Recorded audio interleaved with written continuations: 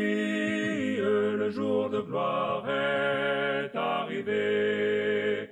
Contre nous de la tyrannie, l'étendard sanglant est levé. L'étendard sanglant est levé. Entendez-vous, nos compagnes. That was some of my buddies last night. You didn't know I was in a quartet? Well, can I go now?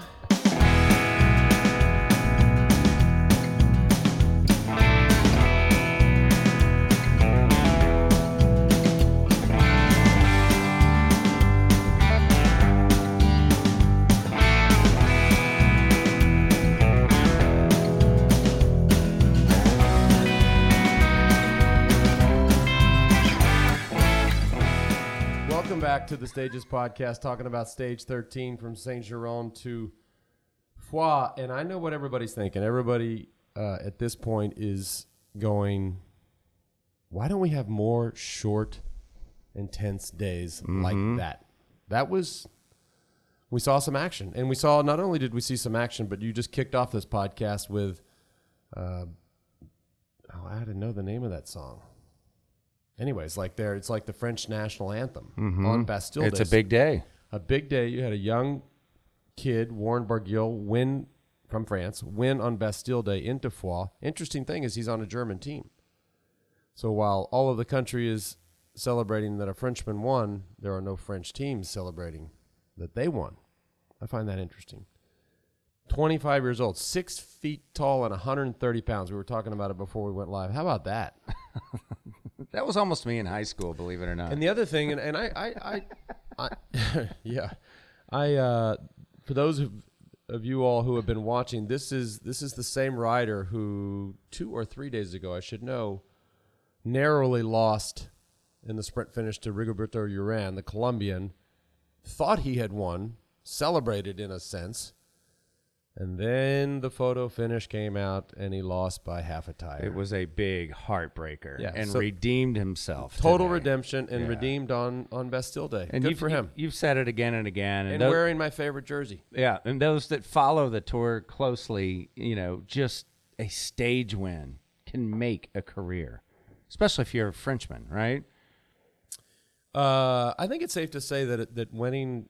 Well, no matter where, if you're a professional cyclist and this is your Super Bowl, just winning one stage. If you raced for 10 years and you didn't win anything, and then all of a sudden in year 10 and you got in a long breakaway and you won, you can call your career a success. It's that big of a deal. Yeah. So let me give you a gift to set the tone. Okay. All right. I got something for you. Oh boy. Because we were talking about Contador early in the stage, and we found out a little insider thing about him from our good friend Taylor Finney, something that he's doing on his descents on the mountains. So I got you a little treat. Oh, my God. You got me a pink whistle? A Contador pink whistle, so that you too can warn people when you're coming down the mountain and want to get to your hotel in a hurry. I get a lot of gifts. This is all I can say about this, because all these shelves, this has been, especially in a lot of details gone into curating these shelves. This is going on the shelf. Is that right? Yeah. This is JB. You shouldn't have. I'll put her next to the F-bomb, right by the F-bomb. God bless Amazon Prime. Oh, my God. Thank you. You're welcome. Hey, but all joking aside, and speaking of the pink whistle, Contador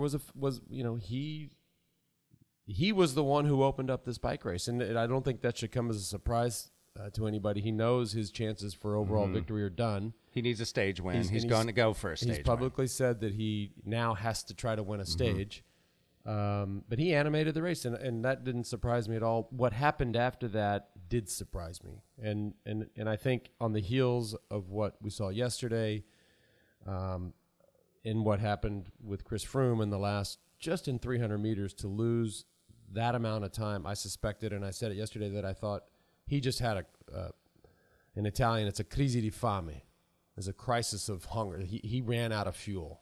Mm-hmm. And from what I hear from people over there, that is in fact what happened. He looked well, I shouldn't say he looked better today because he never really looks that good. No, it's very you can't hard tell to watch. if he's hurting. In fact, today I thought, you know what? I think he's got a real problem here. And then I look away and I look back, and he's attacking, and he's at the front, and guys are getting dropped. And so I'm like, okay. Do you ever recall a rider like that when you can't tell if they're hurting? Because he just has this. For those listening that haven't seen that closely, Froome has this sort of sloppy form that looks like he's hurting, where a lot of riders you can just see in their face, they look fresh, their legs are quick, they're just pouncing, right? No, he's very unorthodox, so to speak, but hey, it works to his advantage. And it could work to his advantage because you can't ever get a read on him, and I think that's a good thing for him when it comes to how his rivals are trying to handle. I mean, you can always kind of look at a guy and is he, I mean, it could mean nothing, but is he sweating more than normal? Are his shorts or his jersey covered in salt? We see that a lot. Mm-hmm. Like, oh, this guy's on the limit. Is he standing up? It's just, their styles so well that when they're out of it. Or their heels coming up on the pedals. Well, or what, little things. But he doesn't. His, very hard to read. Do riders often, from your recollection, fake it a little bit so that their opponents might think they're in trouble? I mean, I'm sure they do. I did that once, and it's sort of but I did it when I did it in 2001. I took it to such an extreme that I could never do it again because it was such an extreme, and it worked perfectly. But once you really rope-a-dope like that, you never get to rope-a-dope ever again. They just call BS on you. At a certain point, since we jumped right into Froome and all that, we'll come back to the penalties from yesterday because I think that's going to get you pretty hot. So let's save that. Let's talk more about what happened today. But also, when we talk, just so I don't forget, JB, when we talk about the penalty from yesterday and the inconsistency in it, we got to talk about drinking after a stranger. We're going to talk about that. Okay. All right. Let's talk about that down. Yeah. Well, one of the most interesting things that I saw happen today that I really need your help explaining, and I don't know if you can, but you're the best person to ask, and you happen to be sitting here. Thank you. So we have Froome has now lost yellow to Aru, and and it's tight. And yesterday we saw Landa, who looked fresh at the summit finish and could have pounced and won. Right. We talked about that, and you were like, no, you don't do that. It's the team effort. And then there was a little bit of squabbling that we saw, some TV coverage of Landa and the Sky team. The director, Nicholas Portal. Yeah, outside their bus. And then we see Landa going with Contador on the break today. So to the average fan, we're like, tactically, we're trying to understand what's going on. Yep. Has Landa decided not to help Froome anymore? Is he going for his own personal gain? Is it tactically better to have two people in contention? Well, let me back it because we missed you missed some very basic things that I just want to bring you up to speed on. Number one, and you see it every Tour de France. A team, typically and traditionally, a team will not take a rider to the Tour de France if they are leaving the team to go to another team the next year. And most of the time, they won't take them unless they commit to stay with that team for the next year. So if there's any doubt, certainly if they're leaving, they don't take them. If there's any doubt, or if they're saying, well, let me see how my tour goes, then chances are they still don't take them. Mikel Landa is leaving Team Sky. He's signed with Movistar. It's done and dusted. He's leaving the team. The fact that you would take that guy to the Tour de France, and I'm not passing judgment on him, but he's leaving the team. You don't know where their allegiance is. Well, you don't know, and you start to see a little bit yesterday, but that's a significant bit of news that if you watch the coverage, they allude to, in cycling, technically transfers and new signings are not allowed to be announced until August 1st. We're not playing in that game. Mm-hmm. We're just going to say it the way it is. He's leaving the team. And so if I'm Chris Froome and you got a Team Sky, he's got 6 guys that are going to be on the team next year and the year after and are his guys and are loyal and are strong and can do that job. Those are my picks to come ride around France for 3 weeks. So you're surprised to even put him on this selection? Well, he doesn't make the selection. Dave Brailsford. But he has a lot of influence. You would, you would think. Mm-hmm. You would think. The other interesting thing is when you see what happened yesterday and you see as soon as Nico Landa gets back to the bus, guess who's standing there? Nicolas Portal, the director of the team. And there's no hugs, there's no high fives, there's no celebration. It's straight up in his grill, going, what was that? Mm-hmm. And then fast forward, which is probably smart of them to do, damage control release or statement released by both Portal and Landa, just singing Kumbaya, which if you buy that, I got a bridge I'll sell you in San Francisco for like $1. So there is drama there. Fast forward to today. Contador goes up the road. Guess who's right with him? Nico Landa. Right. And initially he sits on, not working, and then starts to work with Contador. And they weren't messing around. I mean, they were putting a significant gap in. They were stepping on the pedals, and then of course 2 comes behind a group of 3 with Nero Quintana and Barguil, the eventual stage winner, and Kwiatkowski, another Sky rider.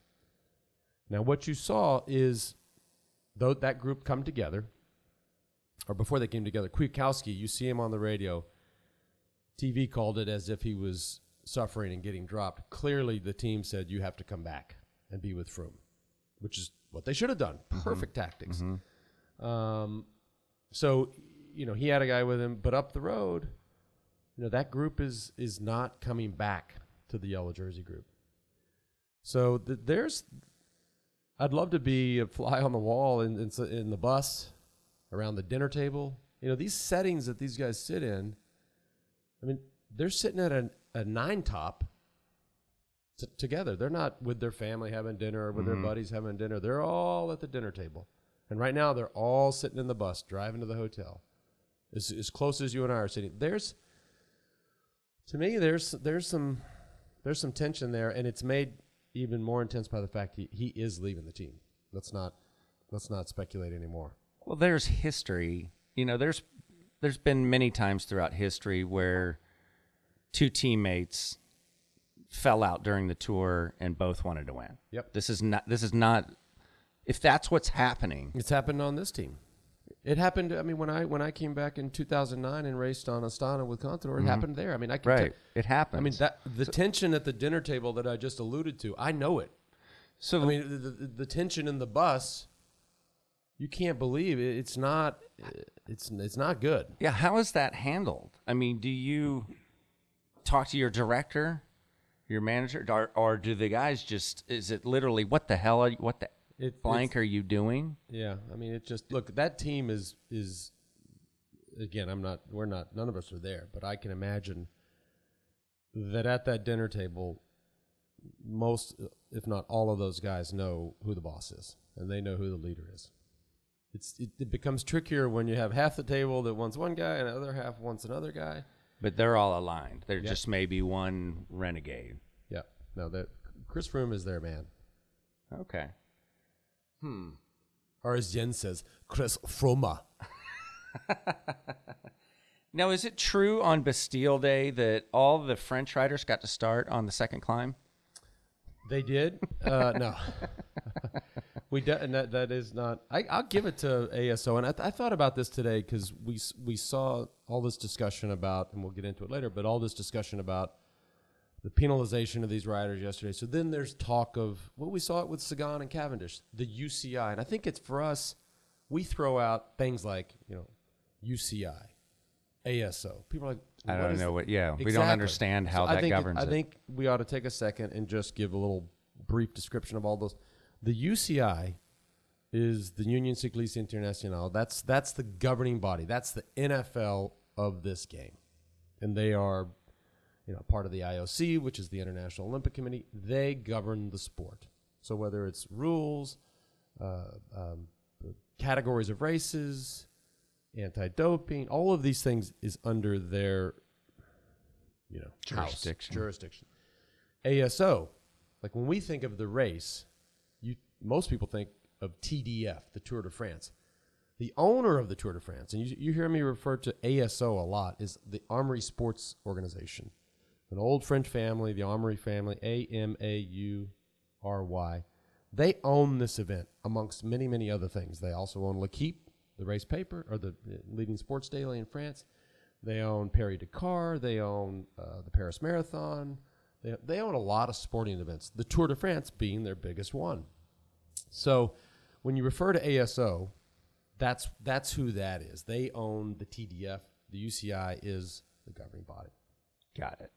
So let's go with the penalties that went down yesterday, which is really interesting to break down. Here's what happened. Let's see. It was Bennett, Aru, and Uran. Rigoberto Uran, the Colombian, who took a water bottle. Right. We have one Frenchman in Bardet. You have Uran, a Colombian, and George Bennett, a Kiwi. And with them, not an Australian. They took water bottles near the summit finish. So the interesting thing, and again, this goes to the rules of the sport, and we can all. It's very frustrating, and again, I have to hedge my position a little bit because, sometimes me speaking about consistency in this sport might sound funny to some. But we've seen it. We've seen inconsistency. You've seen it in the last 10 days. You saw it, Sagan and Cavendish, and then Buhani with the punch and the quack in the sprint. That's an inconsistent ruling. So then yesterday, Rigoberto Uran takes a water bottle. So you're not allowed to take bottles within the last, X amount of kilometers before the finish, which, by the way, is stupid. Yeah. Right. Who cares? Give them water. Right. I mean, guys, you're doing the hardest sporting event in the world, and you can't drink at the end. How you feel now? Right. Anyways, it's the rule today. I suspect it'll change because of this. He takes a bottle from somebody on the side of the road who was not a team staff member, but apparently worked for Cannondale, France. Okay. So they see it all. We see everything with the cameras and the helicopter shots. So they penalize him. Now, the interesting thing is that later on, George Bennett and Romain Bardet take a water bottle from a spectator. Which is crazy in itself. We're going to get to that because it's a real problem. Right. I mean, I've seen them take it and dump it on their backs. That's fine. I'm not talking about cooties, although we can talk about cooties.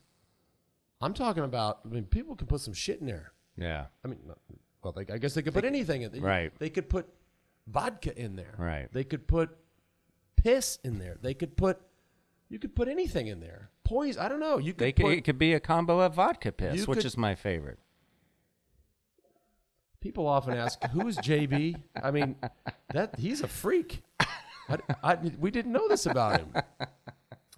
But so, anyways, before we get to the cooties, they both take the bottle from the same spectator. Only one of them gets penalized, and that's the Kiwi, George Bennett. Who was livid yesterday. Right. Bardet, the great French hope, who they want to win the Tour, does not get penalized. And how that happens. By the way, correct me if I'm wrong, the penalty was 20 seconds added to your total time. Which 20 seconds added to your total time for any of those guys. You have 3 guys in the top 10, 2 in the top 5, or 2 in the top 4. That is a huge amount of time. Look how close this Tour de France is. 20 seconds? Mm-hmm. So they penalize them.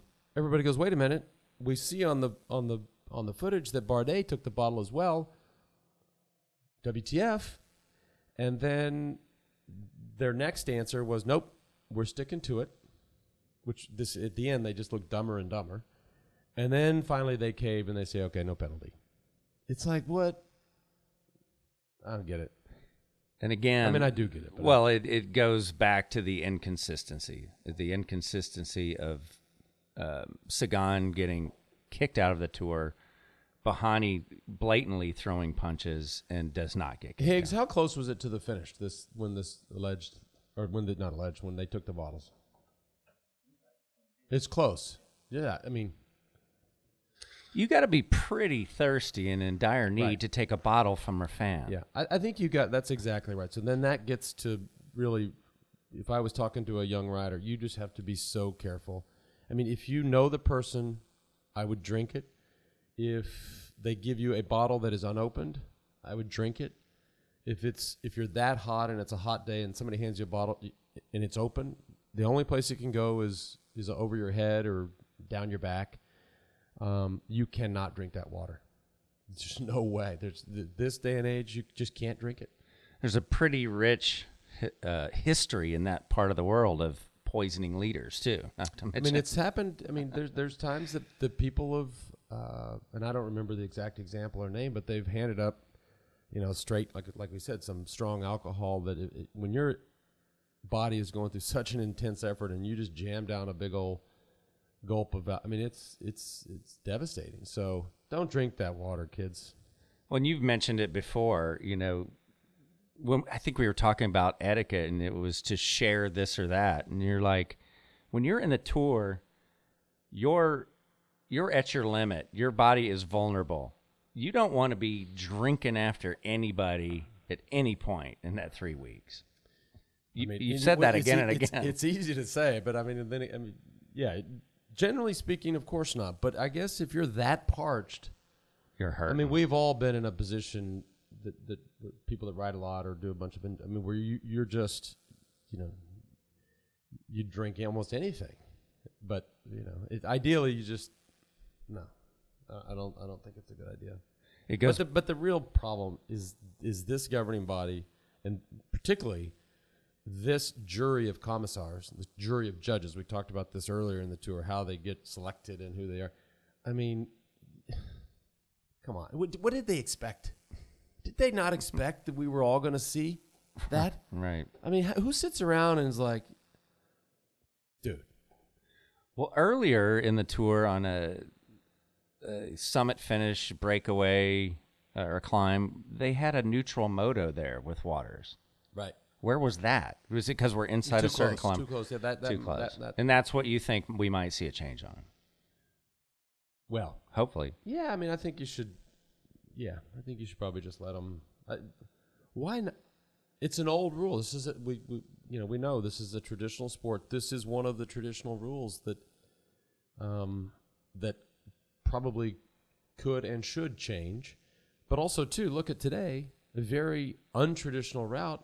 Today was an amazing day of racing. It was the shortest day since 1996. The tour that I did shows you how old I am. But that stage was only short because they couldn't. We had a rain or snow shortened stage, and we talked about it. This was going to be full of action. 100K. These guys wake up in the morning going, "I can do this." Sure enough, flag goes down. There goes Thomas Buckler. He's thinking, even I can do this. It's that short and it's explosive. I loved it. As a fan, whew. Okay. I was a little bummed because there were times I couldn't understand what was going on. And even as I sit here right now, the final 20, 30K, I think in particular you're talking about the yellow jersey group. Mm-hmm. They were just not working together, scrambling, staring at each other. That was mind-boggling to you. Yeah. Well, a couple things stand out. The fact that Fabio Aru, he basically has no team.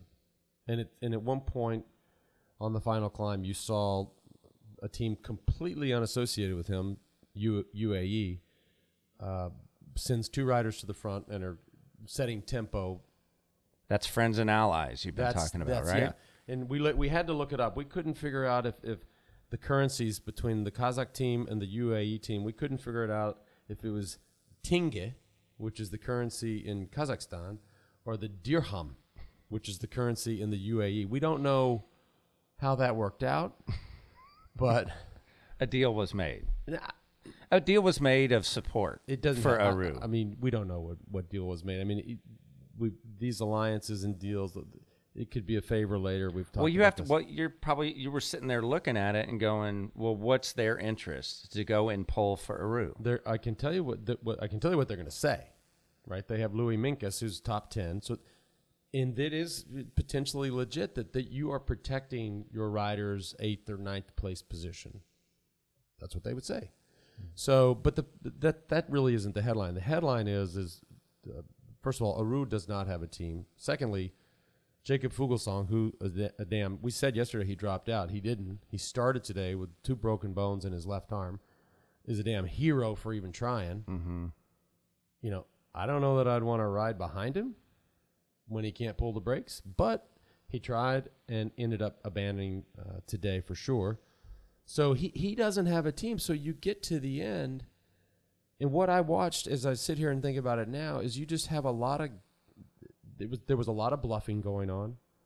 For the life of me, I can't figure out why those 8 or 9 guys just didn't look at all each other and say, listen, the race is kind of getting away from us. Mm-hmm. I know that you're not, but we have to form an alliance here, and we all have to work. Let's just all turn. Because I can tell you what, the 4 guys in the front, they were turning. Well, if you look back over the last several years and in the tour up until yesterday, Sky was in charge. You know, there was a group to take that matter into hands. Right. And I mean, as the yellow jersey wearer trying to rally that? Is he lobbying? Is he campaigning? If anybody, it was Chris Froome. I mean, he was the one, from what I could tell, he was the one who was trying to get things, but they just didn't. And then they were attacking each other. But net, Aru had, they referred to it on the Aussie feed. I mean, it's Bastille Day, but it was Christmas for him. He had a whole lot of presents under the tree. I mean, he didn't even have to work. Amazing. Okay. Now, let's talk your overall thoughts on GC contenders, where you see it, what you're thinking, and then let's look at tomorrow. Here, this is, look, we have 5. Well, now that Miko Landa is just over a minute behind, you have 5 guys basically within a minute.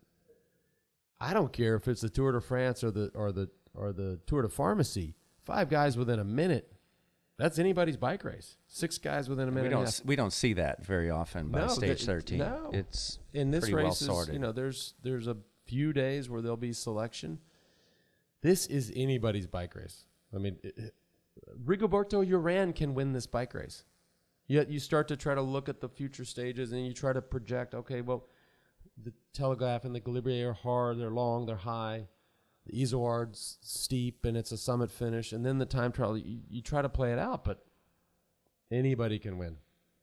I still think Chris Froome is the favorite, but I think they're all, and their directors are sitting with them tonight going, you can win this bike race. And you've said it yesterday, and it sort of validated with some people there communicating with you that Froome just had a bad day. He miscalculated on food. Yep. I mean, obviously, what he showed, we would have seen today, but I think today he showed what I suspected yesterday, and I think was confirmed from what I heard, that he bonked. We call it a bonk, right? And to lose that much time in such a short amount of time is not like him. And you saw him, you would have seen it today if he was, but he looked strong. Okay. What are your thoughts on tomorrow? So tomorrow is it's interesting. I guess I should look how long it is. I know this finish. I went over a couple years ago and rode with Jeff Thomas and his crew for this big charity cancer effort called The Day Ahead. And actually, those guys are out there as if it wasn't hard enough for these sort of recreational cyclists to ride the entire Tour de France. Well, you know what these lunatics thought of now? They're going to ride all 3 Grand Tours. Oh gosh, dude! I guess they're like come from trust funds or something. They got to work 3 months. I'm out. But I went over and rode with them a couple years ago. So this particular finish into Rodez was in the Tour in 2015. So we rode it. Very steep. It's in the last 600 meters is almost 10% average. Very steep finish. So for the GC guys, you have to be up there and stay out of trouble. There will be gaps. Be big gaps. Not that they'll get gapped off, but if you don't have position, you're going to get stuck behind some guys and stressing. It's not a stage for a Marcel Kittel or any of the sprinters. Greg Van Avermaet won this stage in 2015. He will win tomorrow. And it's going to be interesting. This is a name you haven't thrown out yet so far in this tour. Well, no, I haven't. But there's two parts to this prediction. The most important part when it comes to the overall is yet another Christmas gift for Fabio Aru. He's got no team to support this race. BMC having the tour, the crappy tour that they're having, they have to win a stage like this. So who's going to control the stage? I mean, Jim Akowitz is wrapping the Christmas present right now. They're going to deliver it all day tomorrow. Okay. And so he's going to win the stage. He won before. He beat Peter Sagan. Sagan could not come around him. It's a class. If Sagan is in this race, I think he's tough to beat tomorrow. But Greg Van Avermaet, who is the Olympic champion and, you know, the real deal, Holyfield, is going to win. But I think the big story is that Aru knows that. Astana knows that. They're all looking at those guys to go, hey, you got to carry the race today. Okay. You want to take some quick comments and questions? Okay. Real quick. I just like to hear from people checking in. Let's see. Peter. I like it too, JB. Oh, good. Peter writes, listening from Melbourne, Australia, and loving it. Thanks. Christian checking in from Germany. What's up? Rockwell Franson writes, you need the old lady chain to go with your readers. Ah. That's next. I can't even say anything to that. The old lady's croaky. I don't know what that is. So James writes, who is your pick for the Buhani-Mayweather fight? How about this shit? This Mayweather-McGregor thing, and we talked about it earlier in the tour when we had Todd DeBuff in the Airstream studio up in Aspen. I mean, Floyd Mayweather's made $700 million his entire career, and he just gets a tax bill, and he asked for payment terms. What? Wow, dude. But I'd take Mayweather. I think he's a better boxer. I don't think Buhani has the chin. I think, by the way, I don't know. I don't know how tough he really is or not. All right. Max Mutter writes, loving the podcast. If I remember correctly, Lance wore the green jersey for one day. That's a good memory. I believe it was the prologue in 2004 or 5. I'm really curious. Did you save that jersey? Or did it go right into the trash heap? No. I saved it. Where's my email from that I wanted to read? But all right, we'll get to that. No, I got second. And whoever's question that was great questions. I think it was in 2000. I got second in the prologue, and the tour, being the commercial whores that they are, sell these sponsorships for the green jersey, the yellow jersey, the polka dot jersey. They want riders in that jersey so they can represent, and I'm not faulting them for being commercial horse, but they want that jersey represented. So the person who gets second wears, at least that year, wore the green jersey. So David Miller wore the yellow jersey, and I started in the green jersey. I didn't remember that. That's pretty cool. Well, cool. That wraps it up for today. Let me What about our email from Sam, from my buddy Sam Petrigan from the Associated Press in France? You were going to read it. Sam, my buddy, who normally emails me about music. He loves music, so we always rap about music. But he says, I've been listening to the podcast. Love. He's like, by the way, who's JB? Why is this guy on here? Yeah, who's this dude? And by the way, part two, Johan Brunel is really pissed because he's the original JB. He's the real JB. Yeah. Sorry, Johan. He would point that out to me every time I'd see him when you guys would. Yeah, like I said, 2004. No, also in 2000, right? Oh, twice. I wore green twice. Dang. 2004, I lost Cancellara in the prologue in Liège. Okay. We don't have a really good answer to who I am. I'm just the dude that got the call to come do this. That's pretty much. JB was a radio DJ, morning DJ here in Austin for what, 20, 30 years?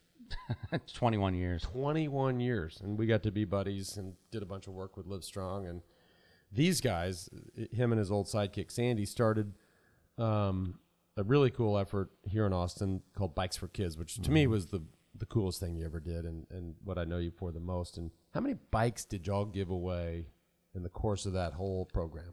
And when I say giveaway, I mean give a bike to a kid. Yeah, we would give them. Our listeners would nominate families, and we gave away nearly 1,000 a year for 18 years. Wait, so 18,000 Yeah, bikes? roughly 18,000 bikes, helmets, and locks to kids. So, Sam, I don't know if you need any more than that, but I don't know anybody else that's giving away 18,000 bikes. No, it was a couple $1 million worth of bikes and gear over the course of that time, which was pretty cool. And it became what we were known for. And we started that charity about the same time you were starting your foundation and doing your first Ride for the Roses, which was the first time I ever got on a bike and slugged through the 25-miler and thought I was a rock star. Yep, here we are. Here we are. Thanks for tuning in. Exciting day. Anybody's bike race. I mean, that's what people want, right? This is good. They want an open race, and you're going to get an open. Yeah, middle of the race yesterday, we were, thought this was just incredibly boring. It fired up in the last 1K yesterday, and now look at this. Yep. Anybody's bike race. Greg Van Avermaet tomorrow. Take it to Vegas.